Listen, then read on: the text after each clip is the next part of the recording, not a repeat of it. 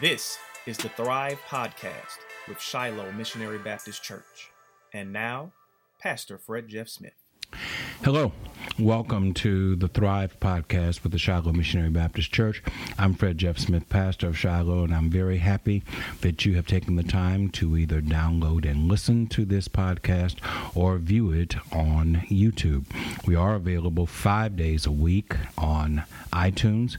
We're available once a week, this drop, on YouTube.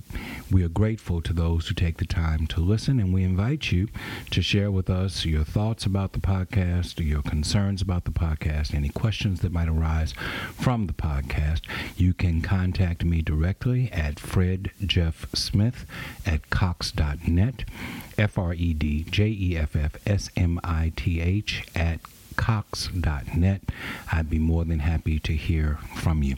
I'm very happy today to have a young man that I have grown to love and appreciate and think is one of the most talented and bright young men that I have come across in a very long time, Mr. Terrence Turner, who runs the audio video ministry here for Shiloh. He is the producer of this Thrive podcast, and I just think that he's a young man with tremendous talent and a limitless future. Terrence, thank you for taking the time to come and share with us today on the Thrive podcast. I'm almost speechless. You know, you just bring me out so well. Like, I need to live up to a lot of this stuff. Well, trust me, you already have, or else I wouldn't have said it. You fall into a category with one or two others, I believe, Reverend Demetria Jones Smith and Reverend Dale Flowers being the other two. You are the third multiple guest that we have had here on the Thrive podcast. In fact, it was just about a year ago that you were here the last time, and we discussed audio video ministry, your work with Mad Game Entertainment, and some other things that were going on. What's been going on in the last year since you were last on? A lot. You keep me busy.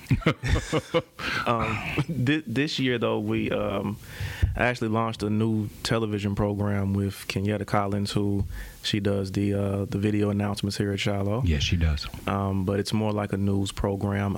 I've produced other programs before, more lighthearted kind of comedy. This is more of a community-based news kind of program.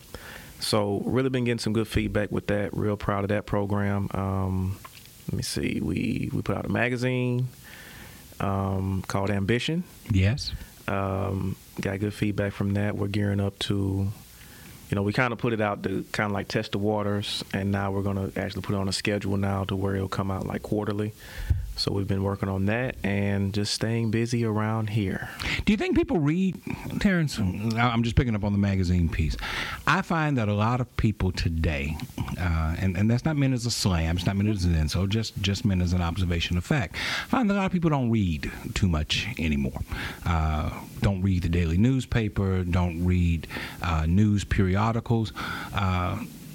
Even something as minute as the Sunday worship folder that we spend a lot of time putting together on a weekly basis, filled with information about what's going on at the church, upcoming events at the church, and invariably I'll have people say, well, now tell me what's going on at the church. And I say, well, it was in the worship folder. Oh, well, I don't read that. So I'm just from your observation, you're a younger man than I am. Do you think people read anymore? I think it's starting to come back around. The saying is there's nothing new under the sun. And I think people are starting to come back around to reading. It's funny, the only reason I actually launched the magazine is because I was fed up with the magazines that are here in Baton Rouge. Mm-hmm. I felt like it's just a big ad magazine. Like there's nothing, there's no real content. They're selling space. That's really it. It's just nothing but ad pages. I'm like, you get that in the mail with like coupon books. Right. So I really just, I've always been one of those type of people that if I see something, I'm not just going to complain about it. I'll see what I can do to maybe raise the bar or fix it. Mm-hmm. So that was the whole purpose of even doing the magazine, because I felt like it was a void. But do people read? I think people are starting to appreciate it a little bit more. I think the way they're getting it is, of course, different. Everything is digital now. And I mean, we put the magazine out digitally as well, but it was hard copies. I think people appreciate the hard copies of it. But I think it is starting to get more. I think it's starting to come back around more, that people are starting to read a little bit more now. I mean, I like to read. There was a big period of my time of life that I didn't really just appreciate reading. But as I've slowed down a little bit more, I do appreciate reading a nice book. So I have several books that I'm gearing up to read. I finish one, start on the next. What's your preference, fiction, nonfiction? I like books about strategy and biographies. Okay. Those are my go-tos. Okay. Well, strategy, I think, is a wonderful thing. When I start to read biographies, I have to wonder who wrote them and what was the purpose in the writing. Well, autobiographies, let me correct that. I like it where the person actually had input in their own story. Yeah, well, that was a misquote on me. No problem. So, with all of the things that you have your hand in, how is Laugh Now, Laugh Later doing with Mad Game Entertainment? It did good. We wrapped up our 7th season last year, and that came out at the end of 2018. This year, I'm letting it take a hiatus this year, though. Okay. To do other things. So there was a film project that I was working on before the flood hit, and in 2016, and I'm just kind of getting back to doing that. Okay. We're doing Kenyatta Show Connections. And then later on this year, I'm going to be doing another TV show with a comedian, which I'm not going to say yet. It's not a finalized deal. It's just we want to have a proper rollout. So I don't want to spill the beans just yet because it's coming out later on. Sure. But that's what I'm kind of focused on this year. Okay.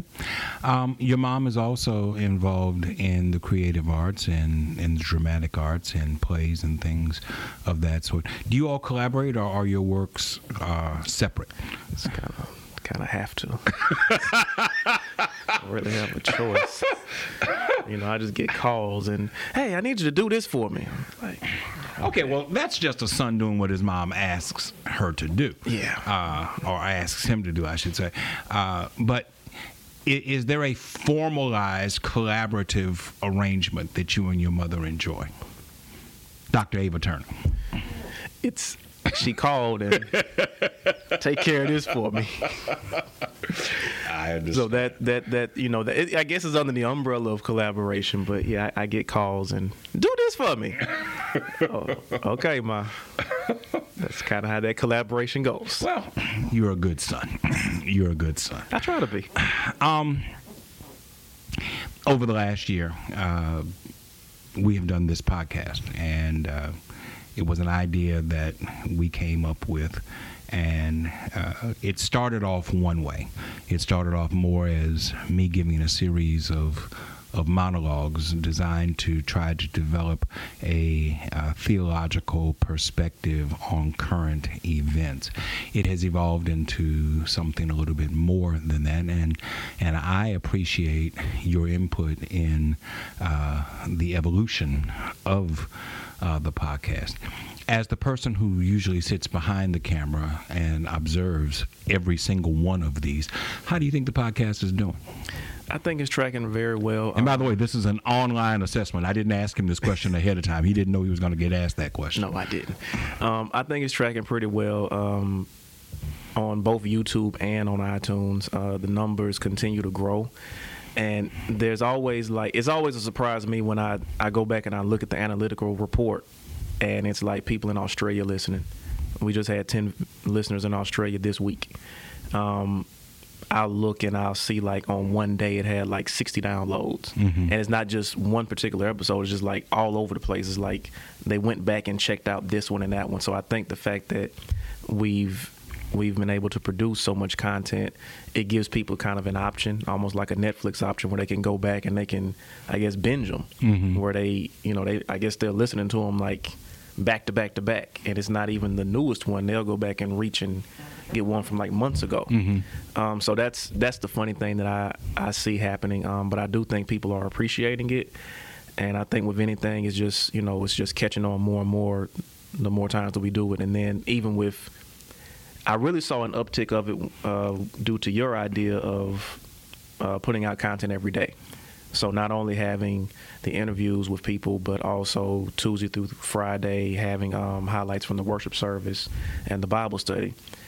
I saw a big influx of downloads after we started doing that. Okay. So that showed that people really just appreciate new content and different content, because the Bible study is different from the worship service, and the worship service is different from the actual podcast where you actually have someone on. So I think that they have different options, and it's just flourished. So from your perspective, that was a quantitative analysis in a qualitative way. And you have been here for every single one. It's funny when I invite people in and they come in, first question I ask just to try to get them comfortable, have you listened to the podcast?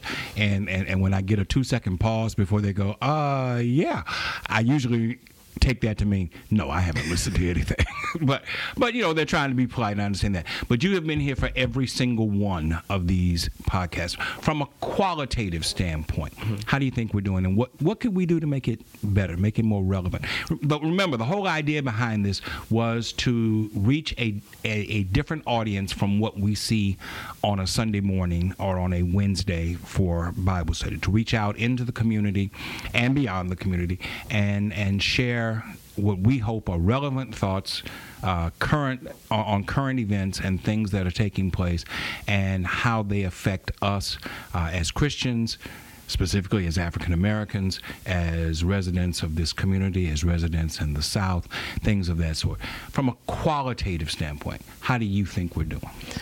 I think we're on the right track. There are different things that I do kind of envision doing, and as far as just having different type of guests on, and not so much as that their standards or anything are different from us, but just different in general, just completely 180. I would love to have an atheist come on and talk, simply because I think that conversation is productive. To have a believer, someone who promotes believing in Christ and believing in God, to discuss that with an atheist. And I think people would appreciate that conversation on both ends, and maybe the atheist may walk away with something different. And it's not, you never come across like you're trying to convert anyone, or right. you're trying to get them to, make sure you come to church, you're right. not pushing it. I think that in our society, these conversations haven't happened. It's been, I'm on this side, I'm on that side, and the sides never meet. The sides never have any dialogue. And I think it bleeds into insults. Atheists, a lot of atheists that I've seen in the public eye, they always have this very snobbish way that they speak about people who believe. It's almost like, oh my gosh, you believe in that, right? Really, right? It's very, they have a very, I'm looking down on you kind of thing. Believers, we've had this thing where it's like, don't talk to them, they're evil, you'll go to hell. So, it's almost like, don't come in contact with them. You're going to hell! Yeah, like it's when like, you said that immediately came to my mind. You're going to hell! Yeah, they don't have they're not diseased. Yeah. You come in contact with them like, oh, I don't believe in God no more. I talked to an atheist today. So yeah. I would love to have someone like that. I would love to have, maybe a Muslim on, or maybe, an Orthodox Jew. Shiloh was a part of the Federation, well, it's not called the Federation of Churches and Synagogues, the Interfaith Federation. In fact, I have agreed to serve on the board for 2019, a position that I was in several years ago. And I thought about the fact that it would be good to have people of different faiths to come on and utilize this platform as a means of sharing with the community, not just our differences in belief, but the commonality of our belief. And so I've had thoughts in that same direction. But that's something that we need to work on for 2019. Yeah, and you and I have had conversations even about just media in general, right? And how we have to start using whatever platform we have to start trying to control our narrative. I think for too long, especially with black people in this country, we've allowed ourselves to be defined, and we don't define. And it's not that we're not intelligent enough to define ourselves. Right. We haven't had the platforms to define ourselves. All the media companies, all the television stations, they're not owned by anybody who looks like us. That's correct. They're owned by other people, and we've allowed ourselves to be defined. And we have to start taking that power back and defining ourselves through whatever platform we have. So, the internet is great. That now we don't need $1 billion and a big satellite in the back and get satellites in space. Right. Sirius X. We don't have to do that.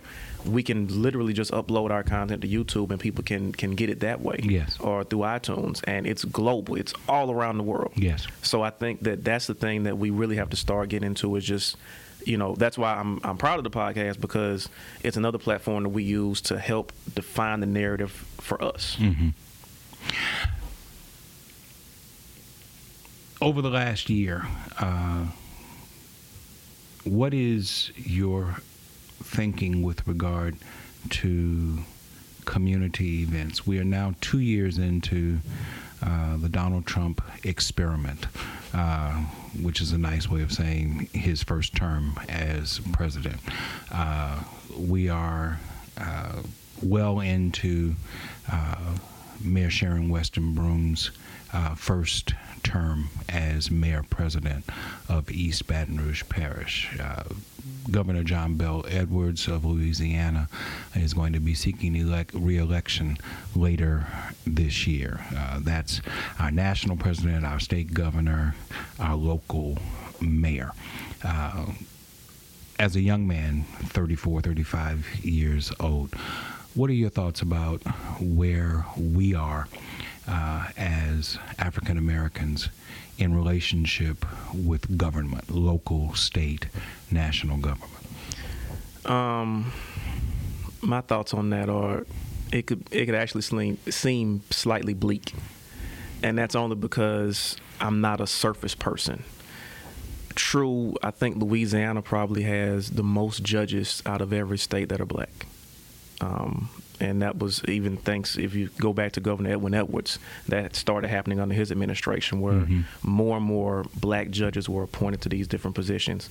I don't think that it's really changed the landscape that much, because these are surface positions. They're still answering to certain people. I think the way to change the landscape is, and it's a quote that I love, you're either at the table or on the menu. And I think that a lot of our elected officials that even look like us, they're keeping us on the menu. They're not getting a place at the table. Mm-hmm. And it's evident with the policies that are constantly passing, with laws that are in effect. How does that happen? And you have all of these elected officials that look just like us. That's because where's the real power at? There's power behind that cosmetic change. We've made a big cosmetic change in America, but we haven't changed the underworkings of it. And that's where the issue is. So it's either you're at the table or you're on the menu. And we have a lot of people that I feel personally continues to perpetuate this thing and keep us on the menu and not at the table. Do you think that the reason why this is because there's an economics component that has not balanced out over the span of time that we've started to see? Let's just use a number over the last 50 years, which is before you were born. But there's still an imbalance in economics with regard to African American wealth versus Caucasian wealth in this country, in this state, in this parish.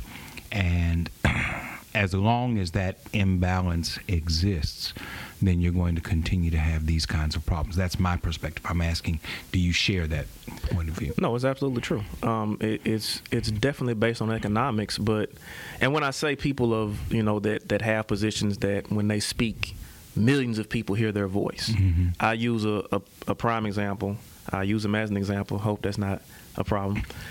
Look at Minister Farrakhan. Okay, you have someone who in the 90s when I was growing up, I remember he held the Million Man March.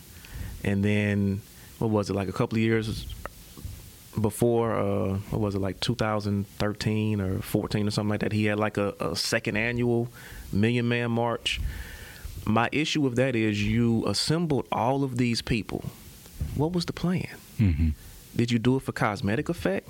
Did you actually lay out a viable plan of, okay, we're going to group our resources together? Individually, we don't have a lot of resources. We don't, but let's develop our own network of power. If you look at other ethnicities that come to this country, and granted, yes, we've had laws against us. We've had certain battles that other cultures, no other race or ethnicity in this country has ever had to face. Yeah.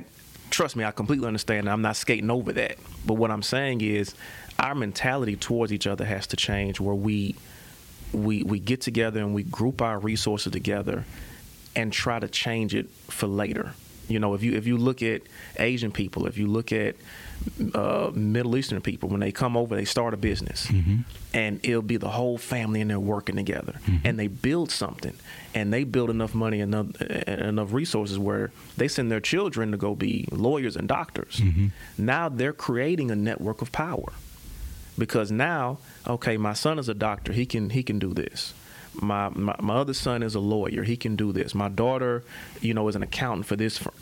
You're spreading your people out, because now you've developed resources, you got like a foundation, and you spread your people out, and now you're creating a network of power. I know every black person can relate to this. They've been on their job and they've heard a white coworker say, I don't need this job, I can always go work for my uncle in Idaho doing whatever. Black people, we don't say that. No. So when are we going to start? We have to patronize our own people. We have to develop our own business. It has to be some kind of entrepreneurship to where we know we can count on each other. I've heard this statement before too, and I've only heard it within us. Don't hire your friends and family. But everybody else is hiring their friends and family. Why is that only, going through our culture where we feel like we can't hire our friends and family because, they ain't gonna work right? But everybody else is doing it. There's an inherent mistrust that exists within the African American community that is difficult to dispel and difficult to overcome, and is constantly reinforced whenever you have a negative experience hiring friends and family. One of the chief complaints that I have is that as professionals, African Americans only get one shot. If you go to an African American doctor and have a bad experience, no other African American doctor is going to get your business. Same thing is true with an African American lawyer. Same thing is true with an African American accountant. If that sounds hyperbolic, it's only slightly so. We will give others 2 chances, 3 chances, 4 chances, 10 chances. But when it comes to one of us, one who looks like us, one who's had an experience similar to ours, they get one shot. And if they fail, if they are corrupt, if they are inexperienced, if it does not work out to our satisfaction, the word on the street to everyone who we can get to listen to us is, don't go there. Don't trust those people. They can't do what you need to get done. How do we overcome that kind of that's not others saying that about us. That's us saying that about ourselves. Well, it's a two-way street with that. One, the person that's in business, you have to keep showing up and try to do the best that you can. And when people see that, eventually you're going to do better if you keep putting forth the best effort. But if you come into your business and you're lackadaisical about it, then people are very warranted to say this about you. But if they come in and, if the first time I come in and the service wasn't that good, but at least the food was good, you got to have some kind of bright spot there. Right. So if I come into a restaurant, the service is horrible, but the food was good. Right. I'm willing to give you another chance, because if you're just getting started, you may not have been able to hire the proper staff that you want. There's a restaurant right here, black-owned, in Baton Rouge, and when they first started, service was horrible. I gave them 3 more chances after that. And eventually they got it right, and it became my favorite restaurant. And I would go there on a regular basis. Because I said, me being an entrepreneur myself, I know how it is when you're first starting. You don't have everything. You may not have all your resources, but there's never a perfect time to just start. You got to just start. Right. There's no, there is no, well, the moon is going to line up with the stars, and it's the perfect time to start. Now, it's never going to be like that. Right. So I applaud anybody who starts a business. And I remember it was 2-3 times. It was just like, oh, my God, the service is horrible. At least the food is good. But, man, I had to wait, 45 minutes for my plate. Yeah.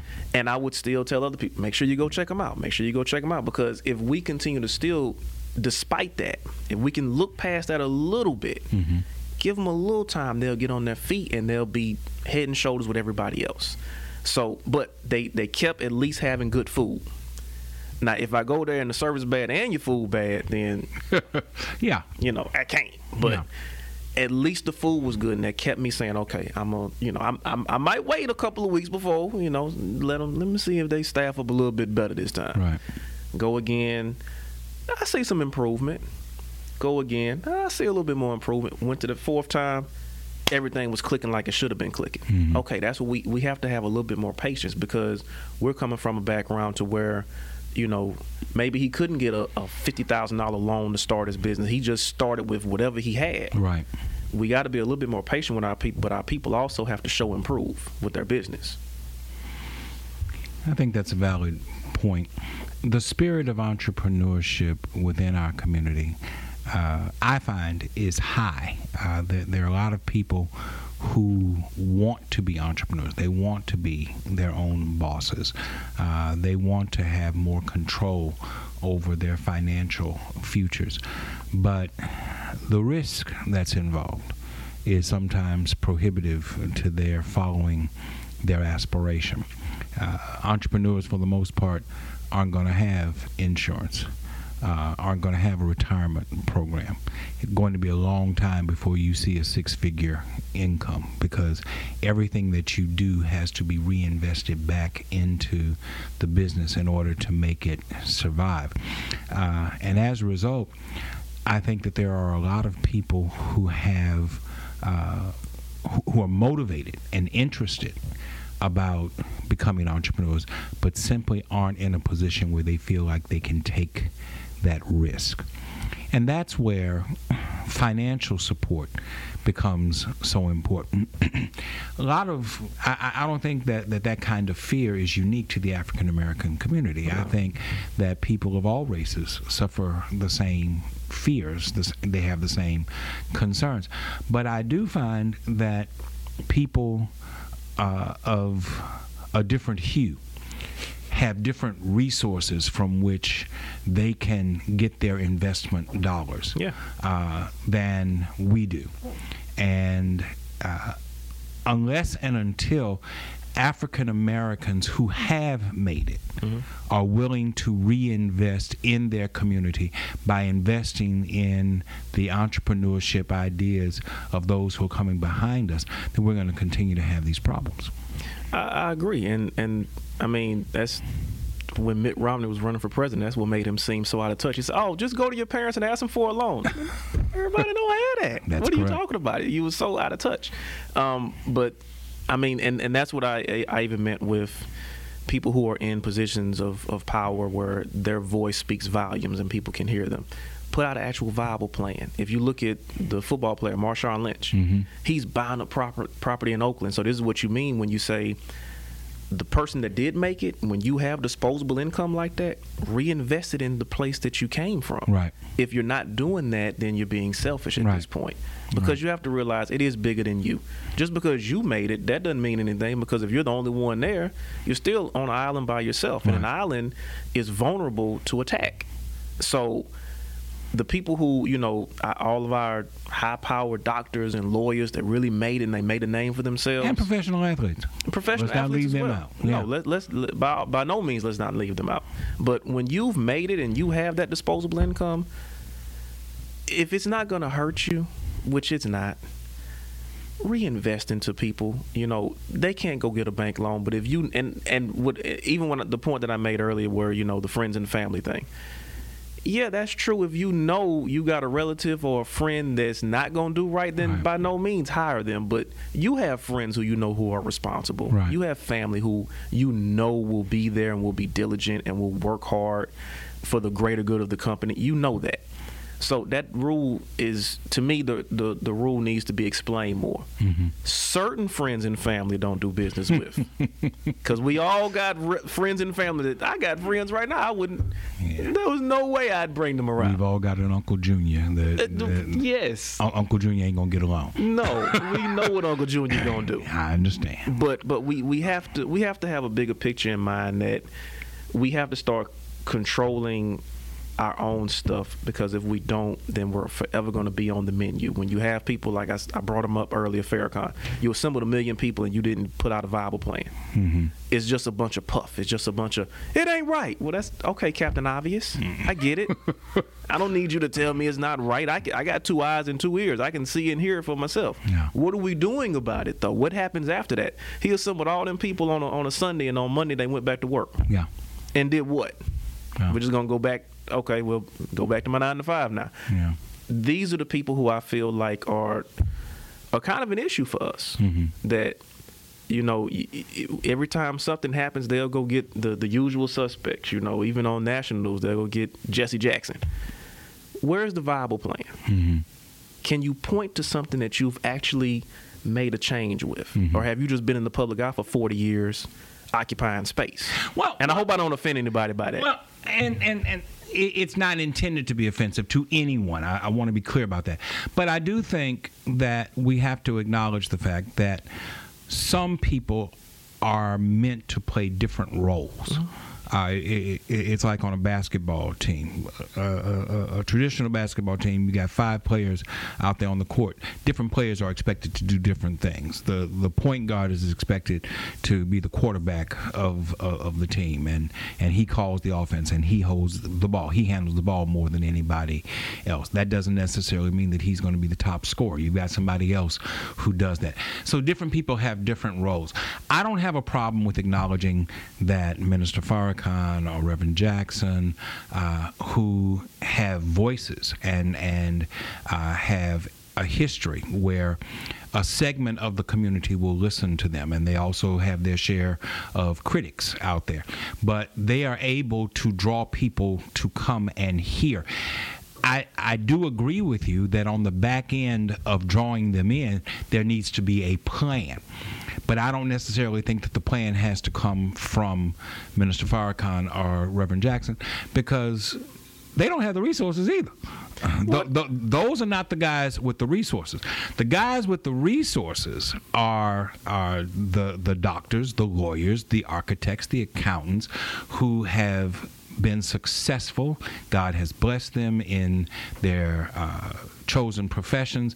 They've made a wealth of money, and they have the opportunity to give back. Now, who are you, Fred Jeff Smith, to tell other people what to do with their hard-earned money?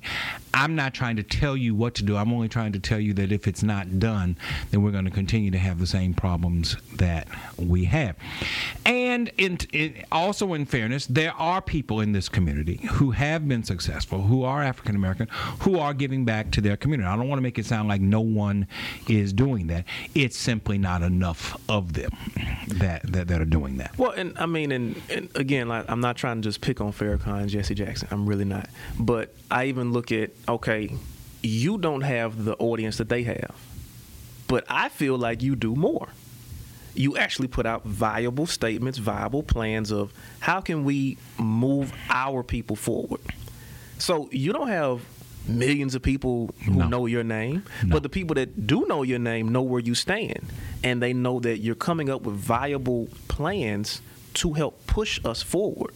So all I'm saying is, if you can do it with the number of people that you have listening at you, they can do it. Yeah. That's all I'm pointing out. But it's not well, you've been there for 40 years, because a lot of things that get tossed around too is, well, you've had your time. By no means am I saying that, because I feel like if you're doing good, I don't care how long you're occupying a position. If you're doing something, stay on there for as long as you got breath in your lungs. Yeah. So it's not about that either, because I've heard that argument before too, and I think it's completely stupid. Yeah. But I'm saying with what you have, if you have, I don't know how many people hear you on a weekly basis, because it's not just people who come to Shiloh, but it's people who listen to you on the radio, people who see you on TV, people who hear the podcast. Every time you have an opportunity, every time there's a microphone in front of your face, you're putting out viable plans. I don't know how many people hear you. I don't know how many people can see you. Some I kind of know, but not. But you know, it's up and down. But they have millions of people that hear them, and I never hear them put out any viable plans. Yeah. So that's the only thing I'm saying. If they're not going to do it, they need to use their platform and put someone up there who does have a viable plan to talk on their behalf. Yeah. So that's my only gripe with them. Do you know any black Republicans? I know one that goes here. That's the only one I know. I do too. But I'm turning the page back slightly. The reason why I'm asking that question is because there are some who believe that every black person is ipso facto a member of the Democratic Party, and ipso facto a progressive, ipso facto a liberal, and that simply ain't so. No, we're not monolithic. We are not monolithic, and it is somewhat shocking when people find out that we are not monolithic. I happen to know not just the one Republican that you and I both know here, but I have members of my family who are African American and who are Republican and who believe not necessarily in President Trump, but believe in the Republican agenda, which they see as being smaller government, pro-business, pro-military. So in this current environment, and as we're sitting here taping this, we are on day 34, I believe, of the federal government shutdown, 800,000 people who are still out of work, and the collateral businesses that feed off of those 800,000 and off of the government entities that are now closed, suffering tremendously. And from my perspective, this is a government shutdown of the Republican Party's making, and it is a government shutdown that the Republican Party could change in a moment. It wouldn't take a day. It wouldn't take an hour. It could be changed, and people could be put back to work right now if they wanted to. I was just curious if in your interactions with African Americans who happen to be Republican, they have offered to you an opinion, a thought, a belief system that justifies what is currently taking place, the level of unnecessary suffering. Everybody suffers to some extent, but the level of unnecessary suffering that is taking place in this country. It's funny because, not funny, ha-ha, like funny, ironic. But a lot of black people I know are financial conservatives, and they're Democrats by society. Right. And social liberals. Yeah. So it's funny because they'll say, hey, I'm with tax cuts, but I'm not with that. Right. And that's what, I really feel like there needs to be more than a two-party system. Mm-hmm. I think the two-party system is what's really kind of ripped the country apart. Mm-hmm. It's Crips and Bloods. That's what it is. And coincidentally, it's red and blue, too. Right. I think that's kind of ironic, too. Yeah, I hadn't thought about that, but yeah, it's straight up gang mentality right now as far as the political party is set up. And I think that there needs to be a viable third or maybe even viable fourth party where there's more of an option, there's more of a choice. I think we've given the political process a monopoly to just two parties, where it's like, okay, you either got to be here or there. And I don't think a lot of people are not just hardline conservative on every issue. There are not a lot of people who are hardline liberal on every issue either. And it's like, but you're forced to either pick a side. The people that I know that lean more conservatively, the only thing they've offered up is that, the same argument is financially, this is what they believe. Mm-hmm. They're just not with all of that. I know some white Republicans who are not with that hard line right, just all the way conservative Tea Party mentality.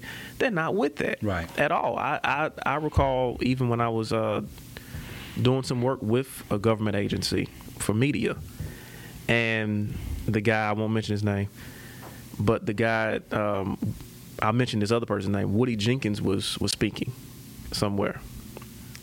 And this guy said, okay, I'm not going to be there. I understand that.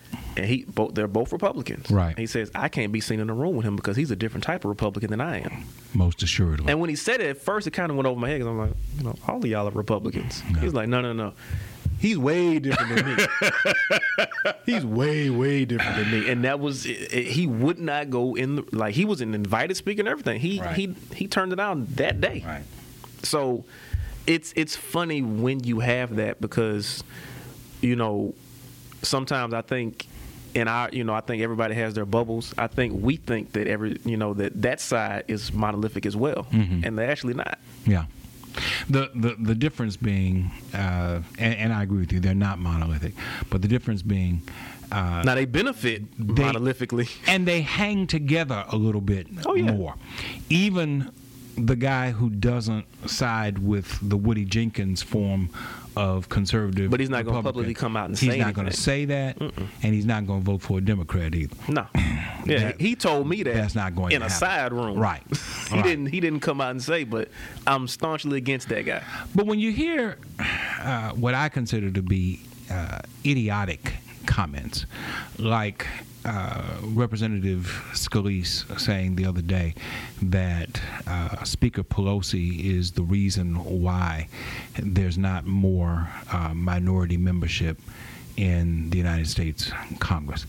I don't know what form of logic gets you to the place where you say the Democratic Speaker of the House, who is a representative of a district in California, is so powerful that she and her ilk are responsible for a paucity of minority leadership in the Republican Party. What form of thinking allows that to make sense to you? That you say this in front of a microphone, in front of a worldwide audience. And someone, again, media, we got to do a better job, media. Whoever was interviewing them should have said, and what have you personally done then to change to bring in more minorities within the Republican Party then? We got to stop allowing people to just say stuff and not call them on it and not say, no, you can't just say that. That's the whole purpose. That's the whole reason why we have 45 up saying that, the government shutdown that's on Nancy Pelosi. Like, we didn't have a camera in the room when you said, I'm going to shut the government. I'm going to shut it down. I'm going to own it. It'll be mine. Yes, that's what he said. To quote the previous president during his debate with Mitt Romney, get the transcript. Like, can we get the transcript? Like, you said these things. Yes. You said for 3 years Mexico would pay for the wall. Now you're saying, no, we got to put it in the budget now. Yeah. We're not holding anybody to their word anymore. Like, I thought that was isn't that what got the first Bush outed when he said no new taxes? And they played that back and back, and it's like, oh, now we got to vote you out now. But times have changed. Times have changed tremendously. Yeah, and it's hard to have productive dialogue, productive conversation with people who have become so tribal. Crips and Bloods. And Crips and Bloods. And the problem with that is we're caught in the crossfire. Mm-hmm. African Americans, by and large, are caught in the crossfire. We are not as economically equipped to deal with these issues. We are not politically strong enough to overcome these issues without help from other groups of people who share our values, and yet we don't want them to become paternalistic, because that's problematic also. And so the quandary for us, I started this whole conversation with local, state, national. The quandary for us is that even though we have a position, and we think that it is both a right and a righteous position. We don't have the efficacy within ourselves to put forward that position in such a way as to generate change. And so it becomes necessary for us to stand on our position and compel others to see things from our point of view. And quite frankly, that becomes fatiguing after a while. That I have to convince you of the righteousness of my position in order for you to affirm my position. I have grown to the point where I get tired of having to do that. I don't want to have to affirm anything to you. I don't care whether you see it my way or not. I know I'm right. I'm going to stand on the rightness of my position. But I also, there's a part of me that says you can take that position if you want to, but it's not going to yield the kind of fruit that you're trying to get because you still don't have the political power, the economic power to make the difference without help from some other folk. Well, and that's why we have to get to the point where even if and help is always welcome. But we've got to get our mindset to the point where help or no help, we got to start somewhere, and we got to have the vision to see past what's today and what's tomorrow, but what's 10 years from now if we start on this track now. Mm-hmm. And we got to realize, Dr. King said this in one of his last speeches, we can't wait for the government to do this. Yes. This is something we have to do on ourselves. We have to assert ourselves in this manner. So even if it's not the immediate change that we want, we have to know that this is going, if we start right now, I might not see it, but if the mindset stays how it is where we're starting now, then future generations will see it, and they won't have to endure what we're enduring now. So, I mean, we have to get back to where, not to endorse segregation, but when segregation was happening, I love history, by the way, too, mm-hmm. which you already know that. But during segregation, we were forced to have our own businesses because we couldn't patronize that is correct. Other people's businesses. We got to kind of have that mentality again, and not that we're trying to segregate ourselves, but that we're forced to build our own because you're not being fair. Right. You're not living up to what the Constitution is saying that you're supposed to be doing. Right. We don't have the option to say, I don't need this job because I can go work for my uncle in Idaho. Right. But we have to get to that point to where we have that option. And the only way we're going to do that is we got to start somewhere. So a pebble starts small, but it can go into an avalanche. We got to remember that we can create an avalanche. We just got to start with our pebble. Right. Right. Dr. King also said that we can't depend solely upon leadership that looks like us if they didn't really come from us. Mm-hmm. I've been posting on Facebook for the last couple of weeks. Started with the King holiday, leading up to the King holiday, but I've been going back and rereading Dr. King. I've also been reading a lot of James Cone. I've also been reading a lot of Gardner C. Taylor, and I've taken a quote from each one of them every day and posted it on Facebook. And one of the quotes that I came across of Dr. King was, and I'm paraphrasing because I don't have it right in front of me, he was saying that we have to be highly suspect of leaders who look like us but weren't positioned by us, but were positioned by others. Trojan horses. Mm-hmm. And I find that is as relevant today, and not just in the political circle. In fact, my concern about that is more in church circles mm-hmm. than anything else, where whites have promoted African-American leaders within the church, not within their church, but to start their own churches, and they have funded them, but they've also fed them the message that they're going to give to their community. And by the millions, not by the thousands, by the millions, we have flocked to those churches to hear a message that comes out of a black person's mouth, but is not a black person's message. Yeah. And the corruption and the divisiveness that comes as a result of that. And it's harm that will take generations to undo. Yeah. And it's not a foreign concept. If you know, for anyone listening or watching, if you study history, America itself has a history of going around the world, assassinate one leader, and put in place who we want to then distribute our message of assimilation to how we think. And that way we weed out all the quote-unquote radicals. Well, you can do that on a smaller scale, like you said, with the churches. You have someone and they hand-pick who they want to distribute a message to the masses. Right. So it's not a foreign concept for me. It didn't even make me flinch when you said it, because I expect it. And when even if you look at certain people and the way they talk, you can tell they're not authentic. They're a puppet that was placed there to keep us in line. And I'm always very weary of certain people. And you and I have talked, extensively about. I try not to be even a conspiracy theorist, but I know I look at certain people and I'm like, you're a Trojan horse. I just know it. No. If I can just prove it, but I don't have any hard evidence, but I just know it's true. Well, here's the thing for me, and I don't have the time or the resources to do the fact fighting that would convince other people.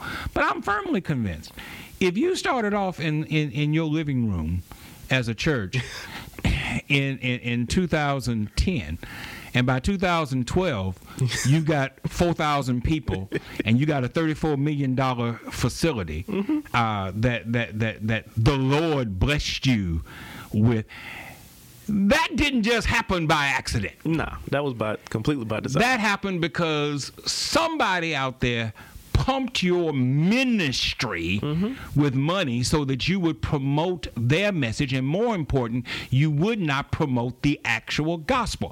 What Cone focuses on more and more and more is the illegitimacy of the gospel that goes forth. This idea that social justice is somehow antithetical to the gospel message of Jesus Christ. It tells me you know nothing about social justice, you know nothing about the gospel, you know nothing about Jesus, because Jesus promoted a social justice gospel. And to hear black folk stand up and say, well, that's not the true gospel. That's not the genuine message of Jesus Christ. That's not Jesus' message of love. No, doggone it, that is Jesus' message of love. If you love folk, then you're going to feed them. If you love folk, then you're going to clothe them. If you love folk, you're going to make sure that they have shelter. If you love folk, you're going to make sure that they have all of the creature comforts that everybody else needs. Not luxury, not prosperity, that they have all of the creature comforts that every other person in this society needs and has. And if you don't love them, then you'll act like those things aren't important. Yeah. Just as long as you know that Jesus is your Savior and that when you die, you're going to go to heaven. It's a joke. Yeah. And yet it goes on constantly. And we constantly fall for it until they become useless. And then they're dropped like a hot rock and they go and get somebody else to do the same thing all over again. Yeah, it goes back to the point I made earlier about, we have to stop allowing ourselves to be defined by other people. And that's a way that they define our narrative is, all right, they go and look, eeny, meeny, miny, black person, you, come over here. I'm going to put this battery in your back. Yeah. And you go out there and now you say this, and this. I mean, we saw this with Nat Turner. Right. They started off giving them certain scriptures to read. Slaves, make sure you mind your masters. So this is an old trick. Yeah. And we have to stop falling for this trick. If they did this 300 years ago and they're still running the same play, this is Lucy with the football. We got to stop being Charlie Brown at this point. Yes. And it's going to take, people standing up and paying attention and saying, okay, what's really authentic? I use that example. I said, at least when you have a mic in front of you, you are speaking viable plans. And I think I even posted about this on Facebook. I said, if you see a quote unquote leader or a preacher or a community leader or an activist, and they have a mic in their hands, and they're not saying anything viable, they're just talking about this wonderful world where it's going to be hand in hand, and that's a Disney movie. Yeah. Let's talk about the realness of it right now, the situation on the ground right now. Yeah. It doesn't have to be, in heaven, black and white, which I've heard you talk about that. It's not even going to be race in heaven. That's correct. So if they're talking about that, then they're lying to you. Yes. And let's not use falsehoods anymore. They're lying to you. Yes, they are. L-I-E. Yes. It's a lie, not a falsehood. I don't even know what a falsehood is. I know what a lie is. Yes. And that sounds like a lie. Yes, that's exactly what it is. It is a lie. When they tell you, when I look out across this audience and I see black and white and yellow, that's the way heaven's going to be. Have you read your Bible? There is no flesh and blood in heaven. Flesh and blood cannot inherit the kingdom of God. So it's not about that. It's about how one human being treats another. Mm-hmm. The love that you are supposed to portray is revealed in your treatment of one another. And so I grow very tired of people who say they love me, but treat me in a way that shows that they have no love for me at all. Mm-hmm. And it's especially disheartening when that comes from people who look like me. Trojan horses. Trojan horses. That's what they are. The other day, Reverend Joel Stockstill of Bethany Church put out a tweet on his Twitter account that included a video from some black academic from a place called Prager University that suggested that black leadership only enriches the black leader but does not enrich the black community. I watched the video ad nauseum. I saw some of the responses that came back. I'll give him credit. To me, Gary Chambers gave a beautiful, intelligent, thoughtful response to it that called out all of the ridiculousness of that tweet and everything that was in it. But the troubling thing to me is that this is not the first time that this kind of dismissive attitude towards African American leadership has come out of Bethany Church. This is not the first time that it has come out of Reverend Stockstill. This is not the first time that it has come from that community. And yet a large contingent, I don't know the actual percentage, but a large contingent of those who attend Bethany Church are African American people. They are being preached to, they are being taught, they are being led in worship by people who have a dismissive attitude toward you as a race, toward African American leadership, which they see as incompetent and as corrupt, and yet we continue to support that kind of ignorance, that kind of meanness, that kind of divisiveness, that kind of strategic effort to dismantle African American leadership within our community, and we support it and we defend it. Well, let's just call a spade a spade. I mean, it's in their best interest. When I was younger, my dad always told me, if you want to find the solution to the problem, follow the money trail. Mm-hmm. So it's in their best interest if I can hold on to this big black contingent that I have coming to my church every week, giving me money. And if I paint this picture like, you come here and everything is just great, and over there, see, they're talking about negative stuff, racism, and shudder the thought. That's, it's in their best interest to promote this and to say, no, over here it's fine. And you're sitting right next to somebody who probably votes against your interest every day. They don't share your same struggle. They don't even take up your plight. And if they're poor, they're not only voting against your interest, they're voting against their own. Yeah. This current administration is not just against people of color. It's against people without wealth. Well, see, white people need their own NAACP to show them that, you're being led astray. It's on your backs as well that this big wealthy contingent over here stays wealthy, and they stepping on your back on your back as well. They need their own NAACP. Yeah, they really do. It is just troubling to me that we continue to not only give our physical support, our financial support, but we will actually defend these individuals and these entities that are working against our own interest. Well, I like to challenge any black person who attends these predominantly white churches that they never speak on your behalf. When things happen, it's just like when you're at work. You can't speak your mind, can you? Right.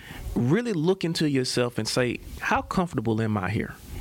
Can I talk about, if you're a black male, don't tell me you've never been stopped by the police or followed or anything like that. Can I talk to anybody here that don't look like me, and will they understand? And will they be just as outraged about it as I am? And why is it that they don't, when something happens to someone who looks like me, they're quiet?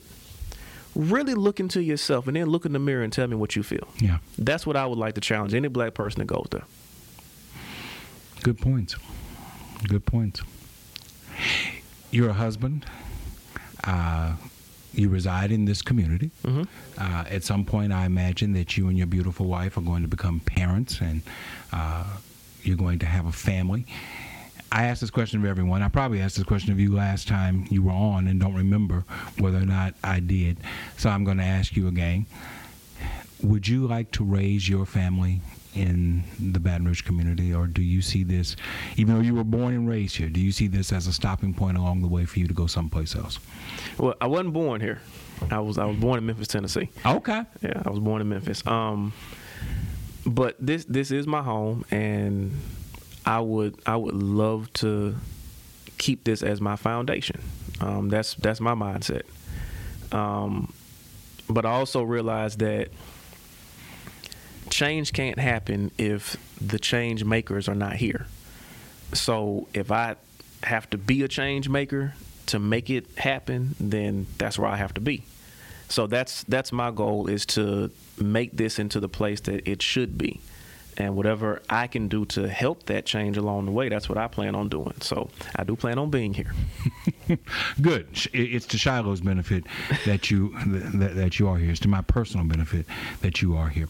One of the things that I have appreciated in the time that we have worked together, which is now getting on towards 6 years, is I have watched you bring in with you, as a part of your group, as you conduct your ministry here at the church, you have brought people into the Shiloh family, many of whom have become members of Shiloh. They came to work with you to staff the audio-video ministry of the church, to staff the sound ministry of the church, and things of that sort.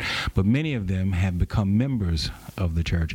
And what I have seen happen as a result of you at the hub, you at the center, is that you have surrounded yourself with some very talented people who have then brought their talents with them to the Shiloh family, and Shiloh has been blessed as a result. My question to you about that is, do you see that as being the most important aspect, the most beneficial aspect of your own entrepreneurship? Take it away from the evangelism aspect, because it is evangelical, but I want to look at it from the standpoint of the fact that you are your own entrepreneur. You have your own entertainment company, and many of these people who have come with you to Shiloh are people who you surrounded yourself with as a part of Mad Game Entertainment. You have given these people jobs. You have given these people opportunities to flesh out their talents and their abilities, to discover what their talents and abilities may be. We were talking about one of your support staff before we started taping, and how you have watched them develop in a very brief period of time when given the opportunity to do that. Do you see that as one of the most beneficial, one of the most important aspects of your entrepreneurship? Absolutely, because if I can make everyone else around me better, then that's the best insurance policy in the world. Because if I happen to come on hard times or stumble, if I've been able to empower them to where, okay, now they can take care of themselves and other people, then they can extend that same courtesy back to me. Mm-hmm. And I'm not doing it like in my mind, like, yeah, in 10 years, I'm not like the golfer, like, one day, I'm going to call on you for a favor. That's not in my head, but that's just how I look at it, is that if you invest in people, people will take care of you as well. Mm-hmm. One thing that was always impressive about me is, you always say, this is it for me. And the people take care of you because you're doing your part in what you're supposed to do. Right. So I feel like if I'm being a positive impact on someone else and they're getting some out of it, and then they also in turn are able to empower themselves financially and spiritually, then they can help me along the way if I happen to fall or stumble or something happens to me. Mm-hmm. But also, it's also me really believing that it isn't about me. I want to be able to empower people with knowledge so that, say something does happen to me, it don't stop. I don't want to, if I get sick or, if God forbid I died, at an unforeseen age. Mm-hmm. You're not, Shiloh or anything else that I have anything to do with is not sitting around saying, okay, what we gonna do now? He was the only one who knew how to do X, Y, and Z. Right. But if I've shared that knowledge with other people, it keeps going, and that's what makes a strong front, I believe. Mm-hmm. If you look at history, when Dr. King was assassinated, a lot of things stopped, and I don't think he planned it for that way. Right. But there were people who chose either not to pick up the ball, or they picked up a different ball and went another way. Right. And I would like for if anything happened to me, the ball we can still get to the end zone. Right. Right. One of the big differences, and we're moving toward a close. That's a preacher phrase. As I move toward a close, one of the things that I appreciate about the church, about a church like Shiloh, and many of the African American churches in our community, is that there is a longevity attached to the church. Shiloh is 146 years old, and be 147 years old at the midpoint of this year, around August of this year. And we are not the oldest African American church in this community. Mount Zion is older than us by some 10 to 12 years. New Prospect Baptist Church, I believe, is older than we are. But you have any number of churches that are either beyond the century mark or approaching the century mark in age.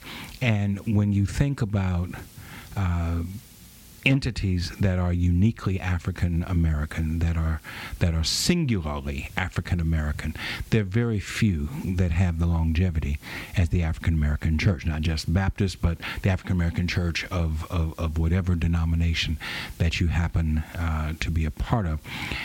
As a result of that, not only are we hubs of spiritual value and spiritual promoting spiritual beliefs or religious beliefs, we are also the economic hub of the African American community. Still, in the year 2017, generally speaking, the only businesses that black folk own are the black church and the black funeral home. Just about every other business is gone. Mm-hmm. Black grocery stores, black department stores, any of those things, they're gone. And what we have are the black funeral home and the black church. And I see both of those as being under attack.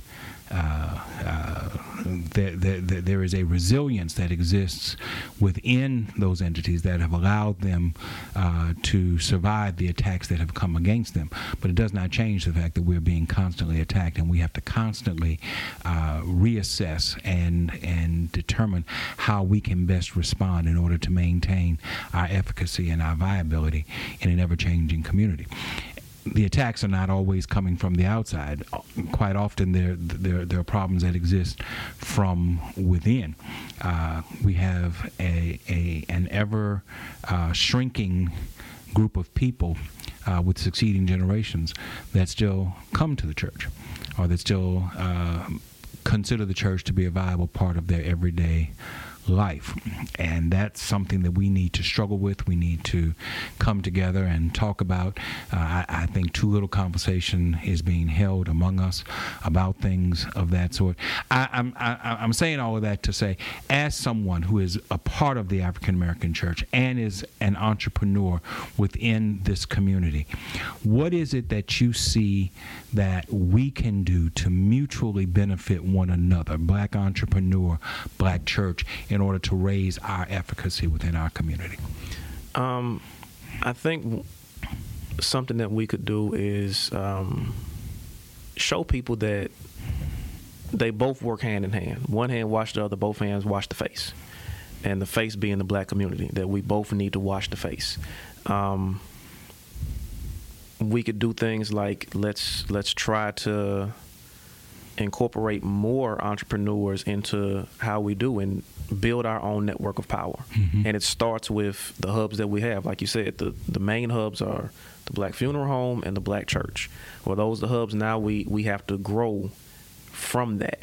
So just within the church, you'll find there's a network of power just within the church. And Shiloh, I have to commend them, because Shiloh, I think, publishes, every year, every 2 years, their own directory of businesses of people who are in the church. And right. You can scroll through there. You can find everything from a nutritionist to a mechanic to someone to fix your AC, or someone to, build you a house, contractors. Everything is listed in there.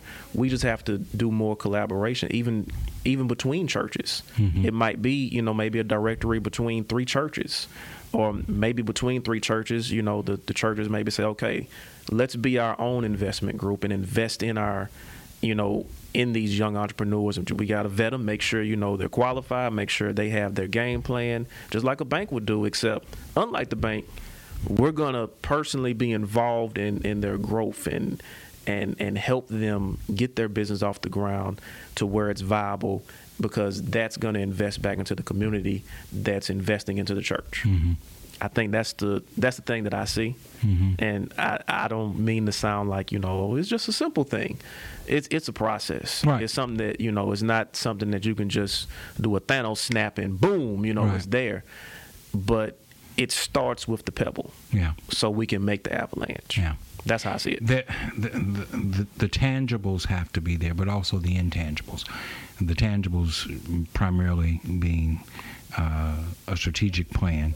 You were talking about strategy earlier, and the economic resources to make it happen. The intangibles have to do with trust and collaboration. Mm-hmm. And until we can make make some improvement in both those areas, we're going to continue to struggle in these things. I appreciate your time. I appreciate your serving as our guest today. I appreciate the work that you do for Shiloh, and I wish you nothing but continued success in what you're doing. He's not the only entrepreneur in his family. His wife is also an entrepreneur. His mother is also an entrepreneur. I'm assuming your dad is also an entrepreneur. So he comes from a family of entrepreneurs. And I'm very grateful that your entrepreneurship reveals itself in Shiloh in such a wonderful way. Thank you for being here. All right. Thank you all for listening. Thank you all for viewing. We'll be back next time.